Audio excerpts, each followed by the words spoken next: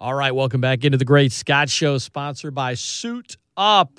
And it's time to suit up and boot up right now. We got our Saints and Pelicans correspondent, Pro Nola segment, Gus Kattengell on with me. Gus, I was out last Friday, so didn't really get your thoughts on Peyton Turner or the Saints draft. And I hate to sound like a broken record. I try to refrain from being too in the moment because, after all, drafts should be graded a few years from now, not instant grades. But I know fans were in a tizzy. What's your overall take on the Saints draft, as we are now a week out from them having drafted Peyton Turner, and then about 6 and 7 days out from them taking the rest of the guys they selected?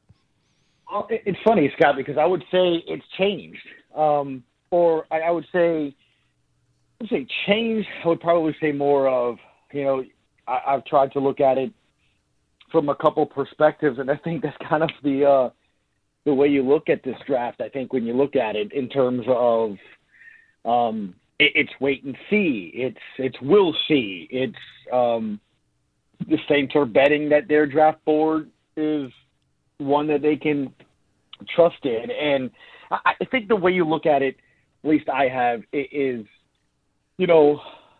several components. At first, the very beginning, right?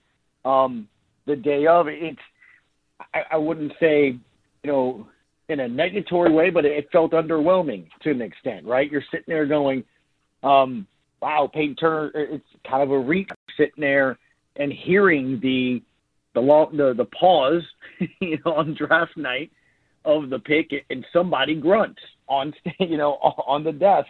Somebody grunted on the pick. That's not to say that player is going to be bad just because somebody disagrees with it or not. But 106 prospect, 16th ranked defensive end, yet you hear Sean Payton, and everyone else is wrong, or they missed it and they think that they have a steal. You look at Pete Werner and a buddy of mine who's a diehard Ohio State fan. They hadn't finished showing a few of his highlights, in which in the highlights he doesn't look overwhelmingly athletic or fast. He texts me, he's the third best linebacker of Ohio State. I do like Adebo. Hasn't played in a year. Ian Book, my good buddy, is part of the sports information department at Notre Dame. And while he was here at Tulane when we became friends, he became a Saints fan. He's followed the Saints the entire time. He texts me, "Oh no," with about 18 O's. Uh-oh. And then you got Ian Book with several laughing emojis. They cover him. He's part of the football coverage, department as well. Landon Young, this team always finds in the 6th and 7th round a Will Clapp, a guy that comes in and helps out. So it is what it is. And I actually think it's interesting because in the people that I talked to this week that have covered the team have gotten everybody's opinion, Scott. Amy just really likes Kawan Baker, a South Alabama receiver that, look, it is what it is. It's almost like the way I look at how the Pels should sort of draft. When you have certain picks, look for certain specific things, right?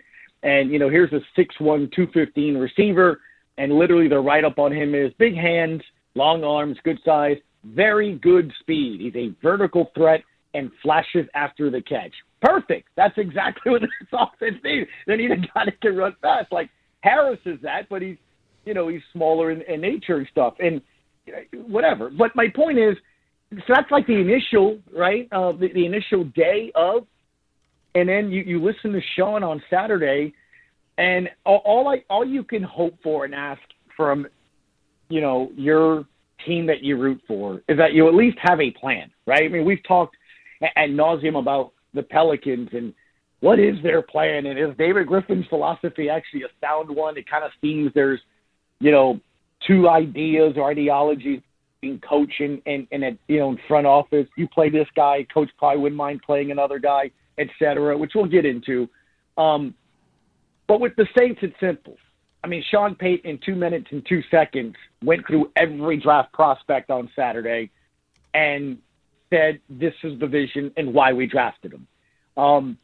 So, like I said, initially, you're like, okay.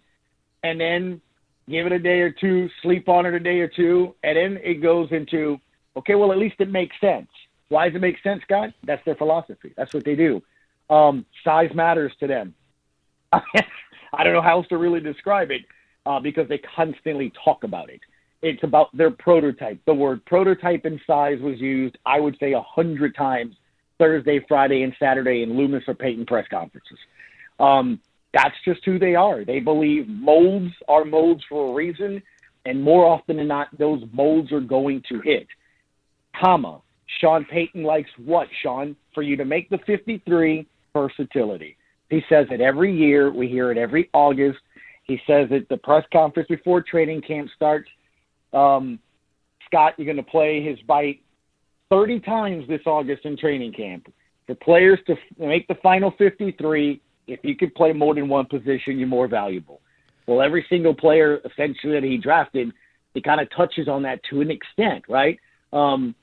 Obviously books your quarterback and stuff, but he specifically, Peyton Turner talked about, can he play inside or outside? Well, look, you've seen Davenport play inside, the NASCAR package, things of that nature, versatility. Pete Werner can play inside, outside, things of that nature. Football IQ is something else that is a Peyton staple, right? If you look at what does Sean Payton look for and do, it's versatility, IQ. You hear these players, you can kind of see why they impress perhaps in a verbal interview. And Scott, finally, it's the other one, chippiness. A lot of these dudes have the old chip on the shoulder, right? Peyton Turner feels that he hadn't gotten looked at the right way, and he, is ready to come out there and show that he is. The guy compared himself to Cam Jordan. He's like, I can't wait to see what I can do in those things. And you see his personality. It's different because at first you go, oh, no, it's Marcus Davenport 2.0. After I breathed and took another sip of beverage, it's not Marcus Davenport because just listening to him on Thursday, they're two completely different personalities. And it's by no means just making fun of Marcus Davenport, but he battles with confidence. I don't know, I would say depression or not, but he speaks of the, lack of confidence a lot of times. Scott, you and I talked about on your show in the past, what was it, last year, 2 years ago, he blamed the media for what they were writing about him and his behavior. He's in his own head more than anything else, I think. That's not Peyton Turner at all. So that was interesting. You listen to Pete Werner, he's like, dude, the Saints are Ohio State South. And you listen to him, and he's like, I'm ready to come out there and prove something. I don't know if he's going to be that flashy guy. Like, I obviously wanted – Zaven Collins or something of that nature, but is he a guy's going to make tackles? Is he your, lunch pail guy? Maybe he's that. And because they ain't got anybody else at linebacker. So can you make a tackle? Adebo, I think, is going to fit great with Chauncey Gardner-Johnson. I've had people try to convince me, he hadn't played a year. I don't know if you could pencil me in as starter. I'm like, who else you penciling in as starter? Why wouldn't you? The guy has great coverage skills. He has closing speed. And I love how he spoke. He's like, look at my stats, interceptions, pass breakups, however you want to look at it, I can play this. And he was asked favorite coverage. He goes, straight up man. He fits perfectly with the new secondaries coach that started the Legion of Boom. So, hey, okay, makes sense. I get it. Ian Book, I don't get. Anyway, Landon Young, like I said, he come in and I touched on Kawan Baker. So as the days have gone on, it's then progressed to my final conclusion, which is, well, Scott didn't and haven't I been saying, at least for me, it'd be hypocritical for me to say, hey, I don't think this was a flashy enough draft and all of this, if I've been saying for most of this offseason to you and myself on my show, this is a team that's retooling. They have to find new players. They have to find, you're finding projects, I don't think this is a Super Bowl team. I'm not expecting it to be. I'm not looking at it that way. I have too many question marks, too many unknowns in a lot of different areas. What are some of the contracts that are coming up with some of these players here? So, you know what? If these picks, if all but two, say, stick on the team, and in a year or two are better than they are, and you wind up getting them at good value, then what you can't say it was a bad draft. To think that every draft is 2017, and you agree with this, huh, Scott? I mean, that's unrealistic. Just damper your expectations a little bit. If you hit on more than half of your draft picks where they're not only on the team but contributing in a big way, then you are in the upper echelon, the top 5 in the league in terms of just the percentage, right, of picks you hit on. Now, the numbers are a little skewed because obviously, Gus, as you know, some teams just have more openings on their rosters than others, so your odds of making the team are going to vary place to place. But the point is, ESPN1420.com, the point is, for all the reasons you said, every draft's important, no doubt. But for the reasons you brought up is this team is retooling right now. This team has work to do. It is an extremely important draft. And I know I sound lame or not exciting when I'm not going to just throw a celebration or a funeral based on what the Saints did in the draft, but let's decide in a couple of years. It's one thing if you're at the very, very top of the first round, or you, what the Saints tried to do, give up a ton of assets to get a player. Like, that is something that you might not be able to judge the player in that moment, but you can judge the decision and at least say, this seems like a little too much. Look at these models. It says this pick is worth this much, all that. None of that happened this year. Yeah, they moved up in the third round a little bit. I mean, that's something they typically do and whatnot. But in terms of the early part of the draft, despite their efforts, reportedly, they just stayed put and took the guy that, had a high RAS score, which, I read about RAS a couple of years ago, Gus, when I was reading an article about Jeff Ireland. And so I remember kind of going over to it. I'm like, okay, relative athletic score, does all these measurements, been around since 87. But like, I didn't reference this thing a ton. I didn't. And it's never going to be a mainstream thing with the media unless some talking head makes it cool. Because it's not a year-round thing. It's really just around the draft. And as you know, the coverage of the draft is the build-up to it, the mock drafts, the rumors, the what if this happens, the dominoes would fall this way. But after the draft ends, I mean, you've already got a mock draft for the following year up that night at all the football websites. There's not, like, the amount of coverage of drafts years later and what they were outside of the top few picks is minimal at best, right? So my point is, Raz is never going to be a thing that's trendy or talked about a ton. But I'll say this. In being here in South Louisiana and you being in New Orleans and working every day over at ESPN 100.3 New Orleans, I got more questions, more text, more emails about Raz this year than I ever have. Now, I think it's just – I think this is kind of isolated. Like, I don't think this is going to become the new thing.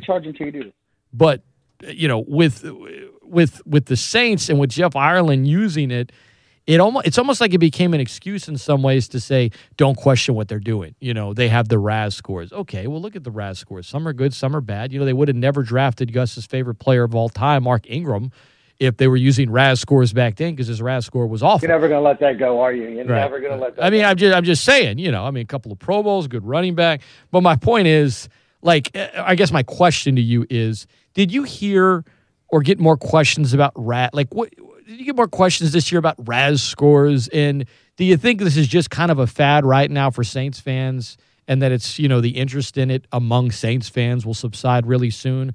Or do you think that fans will have more interest in this in upcoming drafts as long as Jeff Ireland is, head of scouting?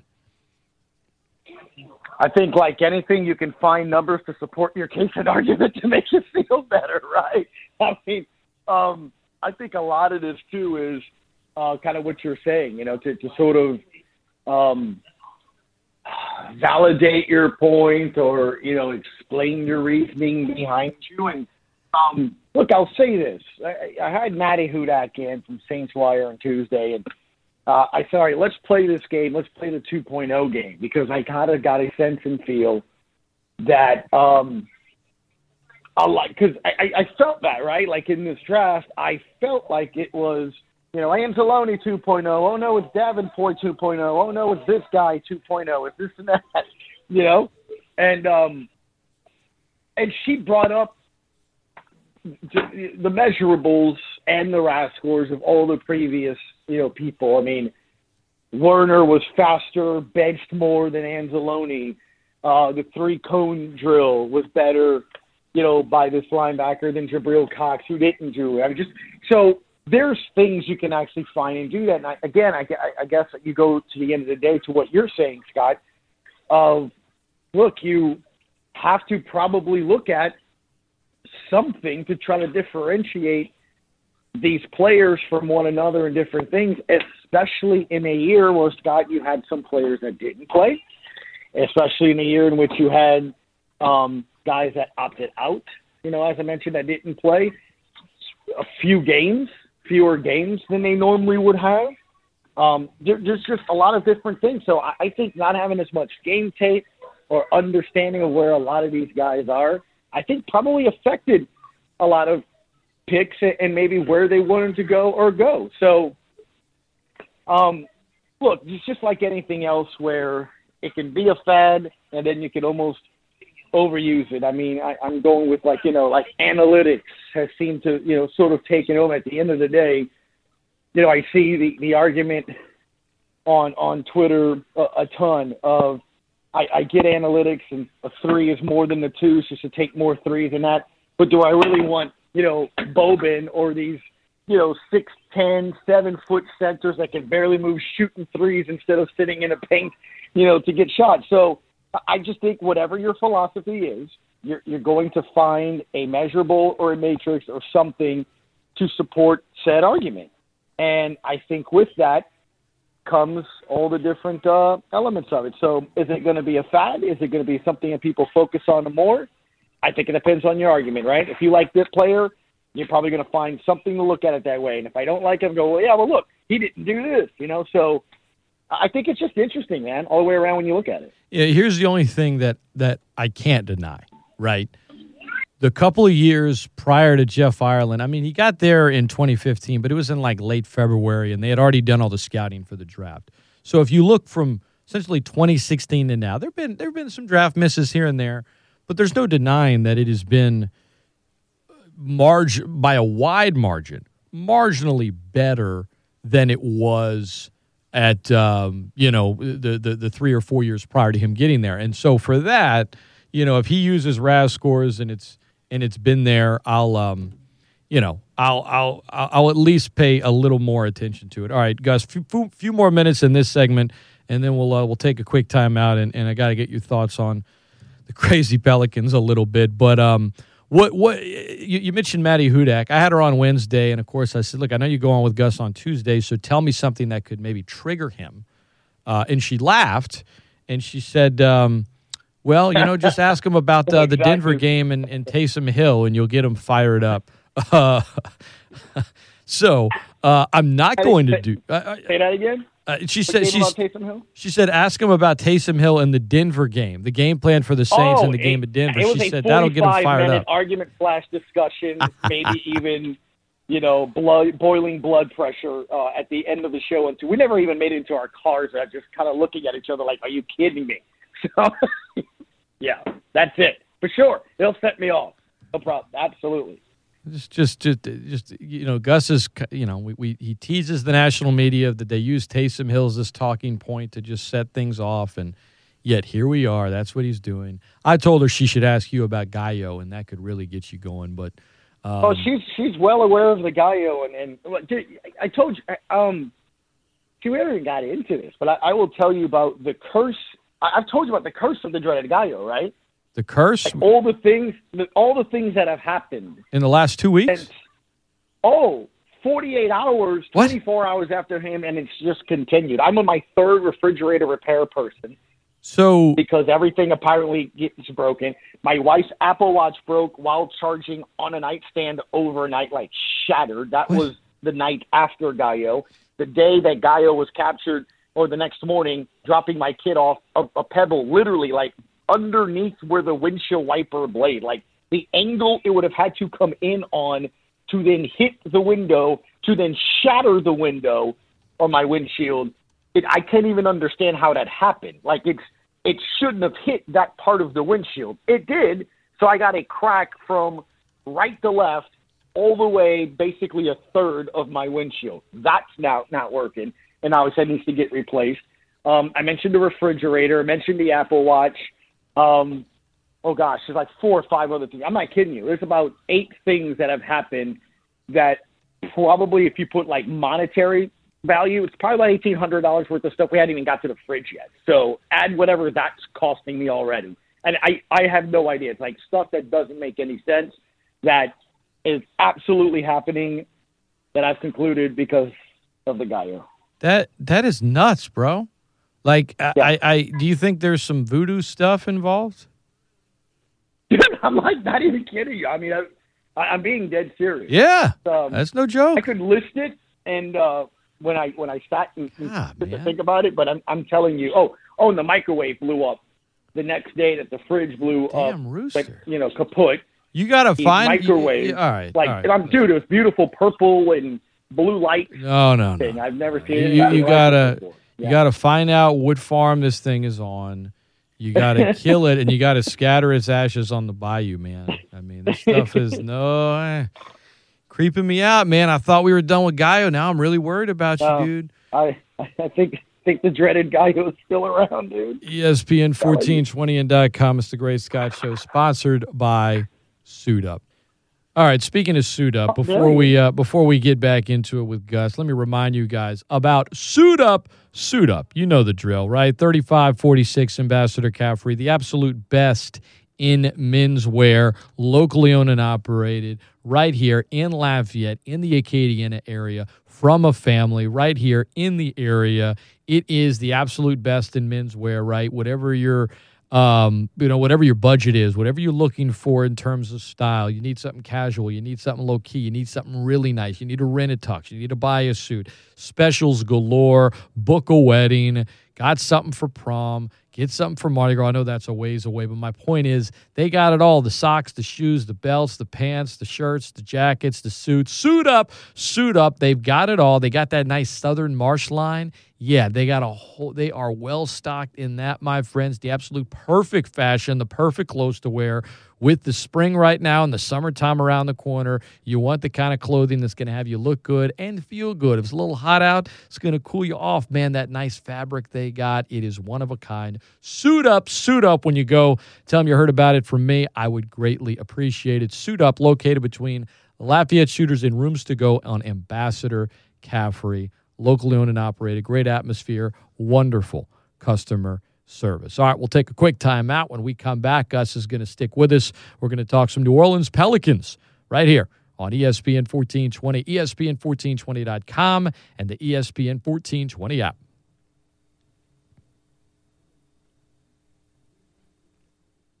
All right, welcome back into the Great Scott Show, the Great Sports Callers Open Think Tank, Pro Nola segment, hour number 1. We'll talk about some Cajun sports, LSU sports in the 8 o'clock hour, Cajun softball last night, their game against ULM, more today. All that's coming your way, but right now, I want to spend a little bit of time on the Pels, who are taking on Philadelphia tonight, who are somehow, some way, despite their best efforts to not be at times, still involved in the spot for that 10 spot in the West to play in game. I would not bet on them to get it, but, right now they're a game and a half back. And, one day they look like they don't care. The next day they do amazing things. They are Forrest Gump's box of chocolates, Gus. They truly are. You never know what you're going to get night to night.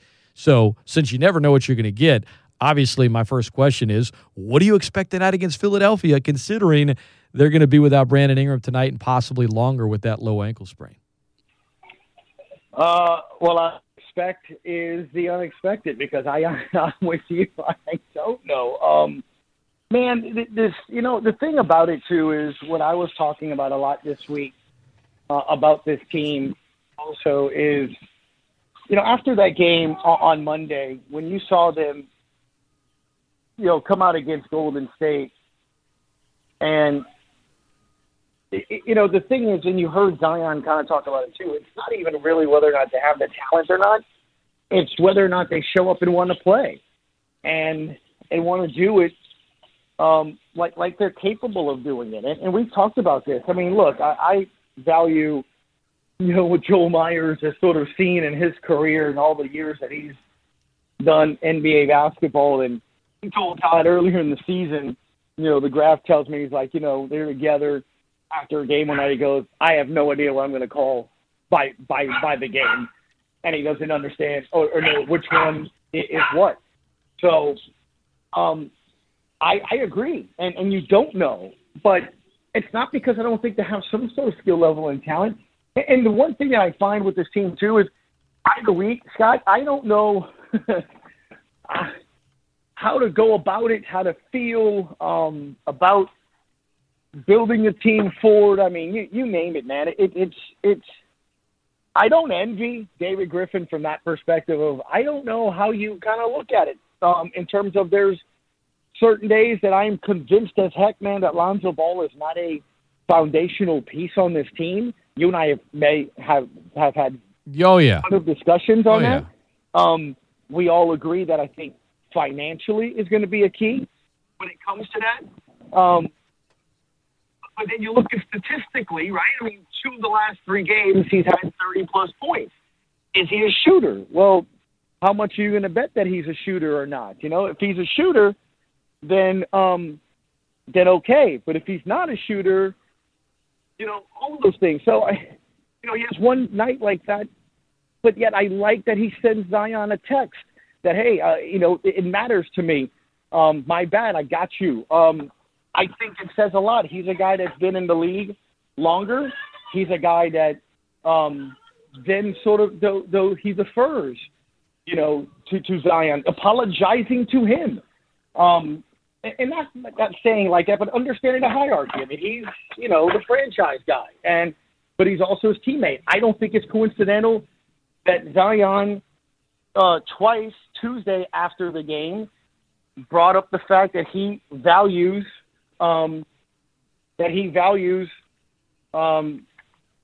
Zion, Lonzo Ball as a teammate. So I think when you look at it from that perspective, that I think it says a lot. So I think there's a lot of different elements that go into that, Scott. And I think when the Pels eventually have to make decisions at the end of the season, we'll see where it's at. All right. Well, while we're talking about the Pelicans, Gus, let's we mentioned Brandon Ingram going to be out for a little while. Let's talk about one of the guys that has been out of nowhere one of the pleasant surprises this year, and that being Naji Marshall, who wasn't on the team to start the season, kind of came in for a little while when they had injuries, and then basically solidified himself as a starter and a scrappy guy that could be counted on. Not the best player on the team by any means, but as an undrafted rookie, the upside is there, the effort is there, the basketball IQ is there, and he's been a net positive, I think. I'm not trying to suggest he's been a future all-star, but to be a two-way forward that then yesterday earns a 3-year, $5.3 million deal with next season guaranteed as part of that deal. They've had some guys like that in recent history, like a Kendrick Williams and whatnot, but I think Marshall's got more long-term sustainability, maybe more long-term fit than some of the other guys that have been in this role in the past with the Pelicans, whether it be Henrich or maybe 10 years prior to that, Lance Thomas. I really like Naji Marshall for the kind of player he is. And look, Gus, I was happy when I saw him get that deal yesterday. I know you feel the same way. My question to you isn't as much about whether you like, the deal on the cheap for a guy that can have that kind of impact. What does this mean, in your opinion, about any of the other players on the roster? Can we read into the fact that he's definitely on next year, and if they want him the year after that, in terms of what other moves they may make in the offseason? It gives me hope. Look, we've talked about it, man, on your show all season. I think successful people realize their failures sometimes, or have to be able to see them, right? I mean, it to an extent almost took a Jeff Ireland to come in and help out Sean and Jeff, give them a new set of eyes when it comes to the draft, or talent evaluation, scouting department, etc. Sometimes you have to cut bait. Sean's done that with his team. I was a little nervous this season because, to be frank, the job David Griffin has done, I think at times you have to question legitimately in philosophy, from hey, we drafted Kyra Lewis, not looking to play him. I'm like, well, what did you think? You have a playoff roster? Because if you completely over-evaluated the talent that you thought you had then, from J.J. Redick to, Bledsoe, picking the one of the two in the trade that came from the Drew Holiday, just over and over again. And it was tough, I think. I've been told from different sources that there's been a difficulty in trying to adapt to how Stan Van Gundy is with some of the younger star players, not named Zion. In terms of Stan is old school. He values his practice time. He likes practice, and he's harped on it, that's how you get better, that this is the way that you learn things. And we touched on it at the beginning of the year. When you look at the schedule and you're playing every other day, it's going to be hard for a new team to understand and learn its coach and then try to figure out these pieces. You look at this year where you didn't have shooting, you didn't have defense, you didn't have guys that bought in terms of wanting to play hard and focus all the time, which is absurd. We just had that this week. They opened up the first quarter against the Warriors in a playoff game and bleeped the bed. But at the same time, we've seen some good traits to the DNA in terms of the team, and good traits that I think need to happen that the front office is. I've been saying for 3 weeks on my show, even with you, you can't end the season without giving Naji Marshall a contract. Billy Hernan-Gomez doesn't have one at the end of this year. Give him a contract. Along the lines of what you just said, what that move means to me is it means, and it should mean to that locker room, that you are rewarded for doing what we say and rewarded for playing hard and the way we want you to play. Naji Marshall just busts his tail, I mean, that's how you look at it. The guy just busts his tail. The fact that he's from a lower level to be essentially a person that, dude, there's callers that say, you might as well see if he can start, put him into the lineup. That says volumes, man, because there's people on that team that have guaranteed contracts that don't give a bleep. And if you don't show that, and I'm telling you, I've heard that New York game when, Bledsoe admitted to not being focused, cost them a game, and then started the next game. What are we doing? Right. Wrong message. Right. So, I applaud Griffin for this. Standing O to Marshall for earning it. And I also think it means that Josh Hart isn't going to be here next year. Oh, don't say that. He is Josh Hart. Oh. He is Josh Hart, but cheaper. Oh. Yeah. God, don't. Now you're hurting my heart. I know. I like right. him. I like him. I like his heart. But are you going to pay him? I think with regards to Hart and Lonzo, you let the market set itself, then you make a decision. You do not bid against yourself in either case. That's not a story. That's a fact, and I'm never backing down from that. Will they do it? I don't know. I like what you're saying about reading into this in terms of you really want to establish a culture, reward the guys that need to be rewarded. And, you could talk about that New York game, which was just one of several atrocious finishes where they had no business losing a game, yet just found creative ways to do so. And in the end, that could be the difference in getting an extra game or not. The Pels are – I would not bet on the Pels being in the play-in game just because they've shown me too much this year to doubt them, right? To doubt that they can get it done and win enough of these games in their final 6, 5 of which are on the road. But let's just play the exercise because I know fans are doing it, and I know you have as well, Gus. They trail the Spurs by 1.5 games. The Spurs are playing lousy. The Spurs have a tough schedule left at Sacramento, at Portland, Milwaukee, at Brooklyn, at the Knicks, 2 games against Phoenix. The Pels could very well lose out via tiebreaker against San Antonio or by a game, not get into the, quote, play-in game. And you can look back at so many games where they just blew it. And you mentioned Bledsoe of, I wasn't paying attention in the huddle. I just screwed up. I just messed up. I mean, in terms of the guys that are leaving it all out there, there is no doubt when Marshall plays where you say to yourself, that guy's not trying. That guy's hot dogging it. That guy's just not fully zoned in. You've never said that once. And even though his ceiling isn't nearly as high as other guys on that roster. And you're not expecting him to turn into an all-star. You didn't give him an extension worth $15 million. He's got one extra year left after this one. It's about, what you would pay a guy that started out as a two-way player. But you still are rewarding him. And that kind of deal, means everything to a player like Marshall, who's just trying to break into the league and be a part of the union and get a credited season so he can eventually get a pension and get, life-changing money. Whereas, you're making low six figures as a two-way player. Suddenly, you're up there in the seven figures now, and you've got a guaranteed roster spot next year. Reward the guys that are out there busting it as hard as they are. And I'm kind of with you. That yesterday when I saw that deal, I was happy for him. I thought he earned it. But I thought more or less, okay, at least, you've been talking about accountability. This is kind of the positive side of accountability, right? The reward side of accountability. And I'm glad they did it.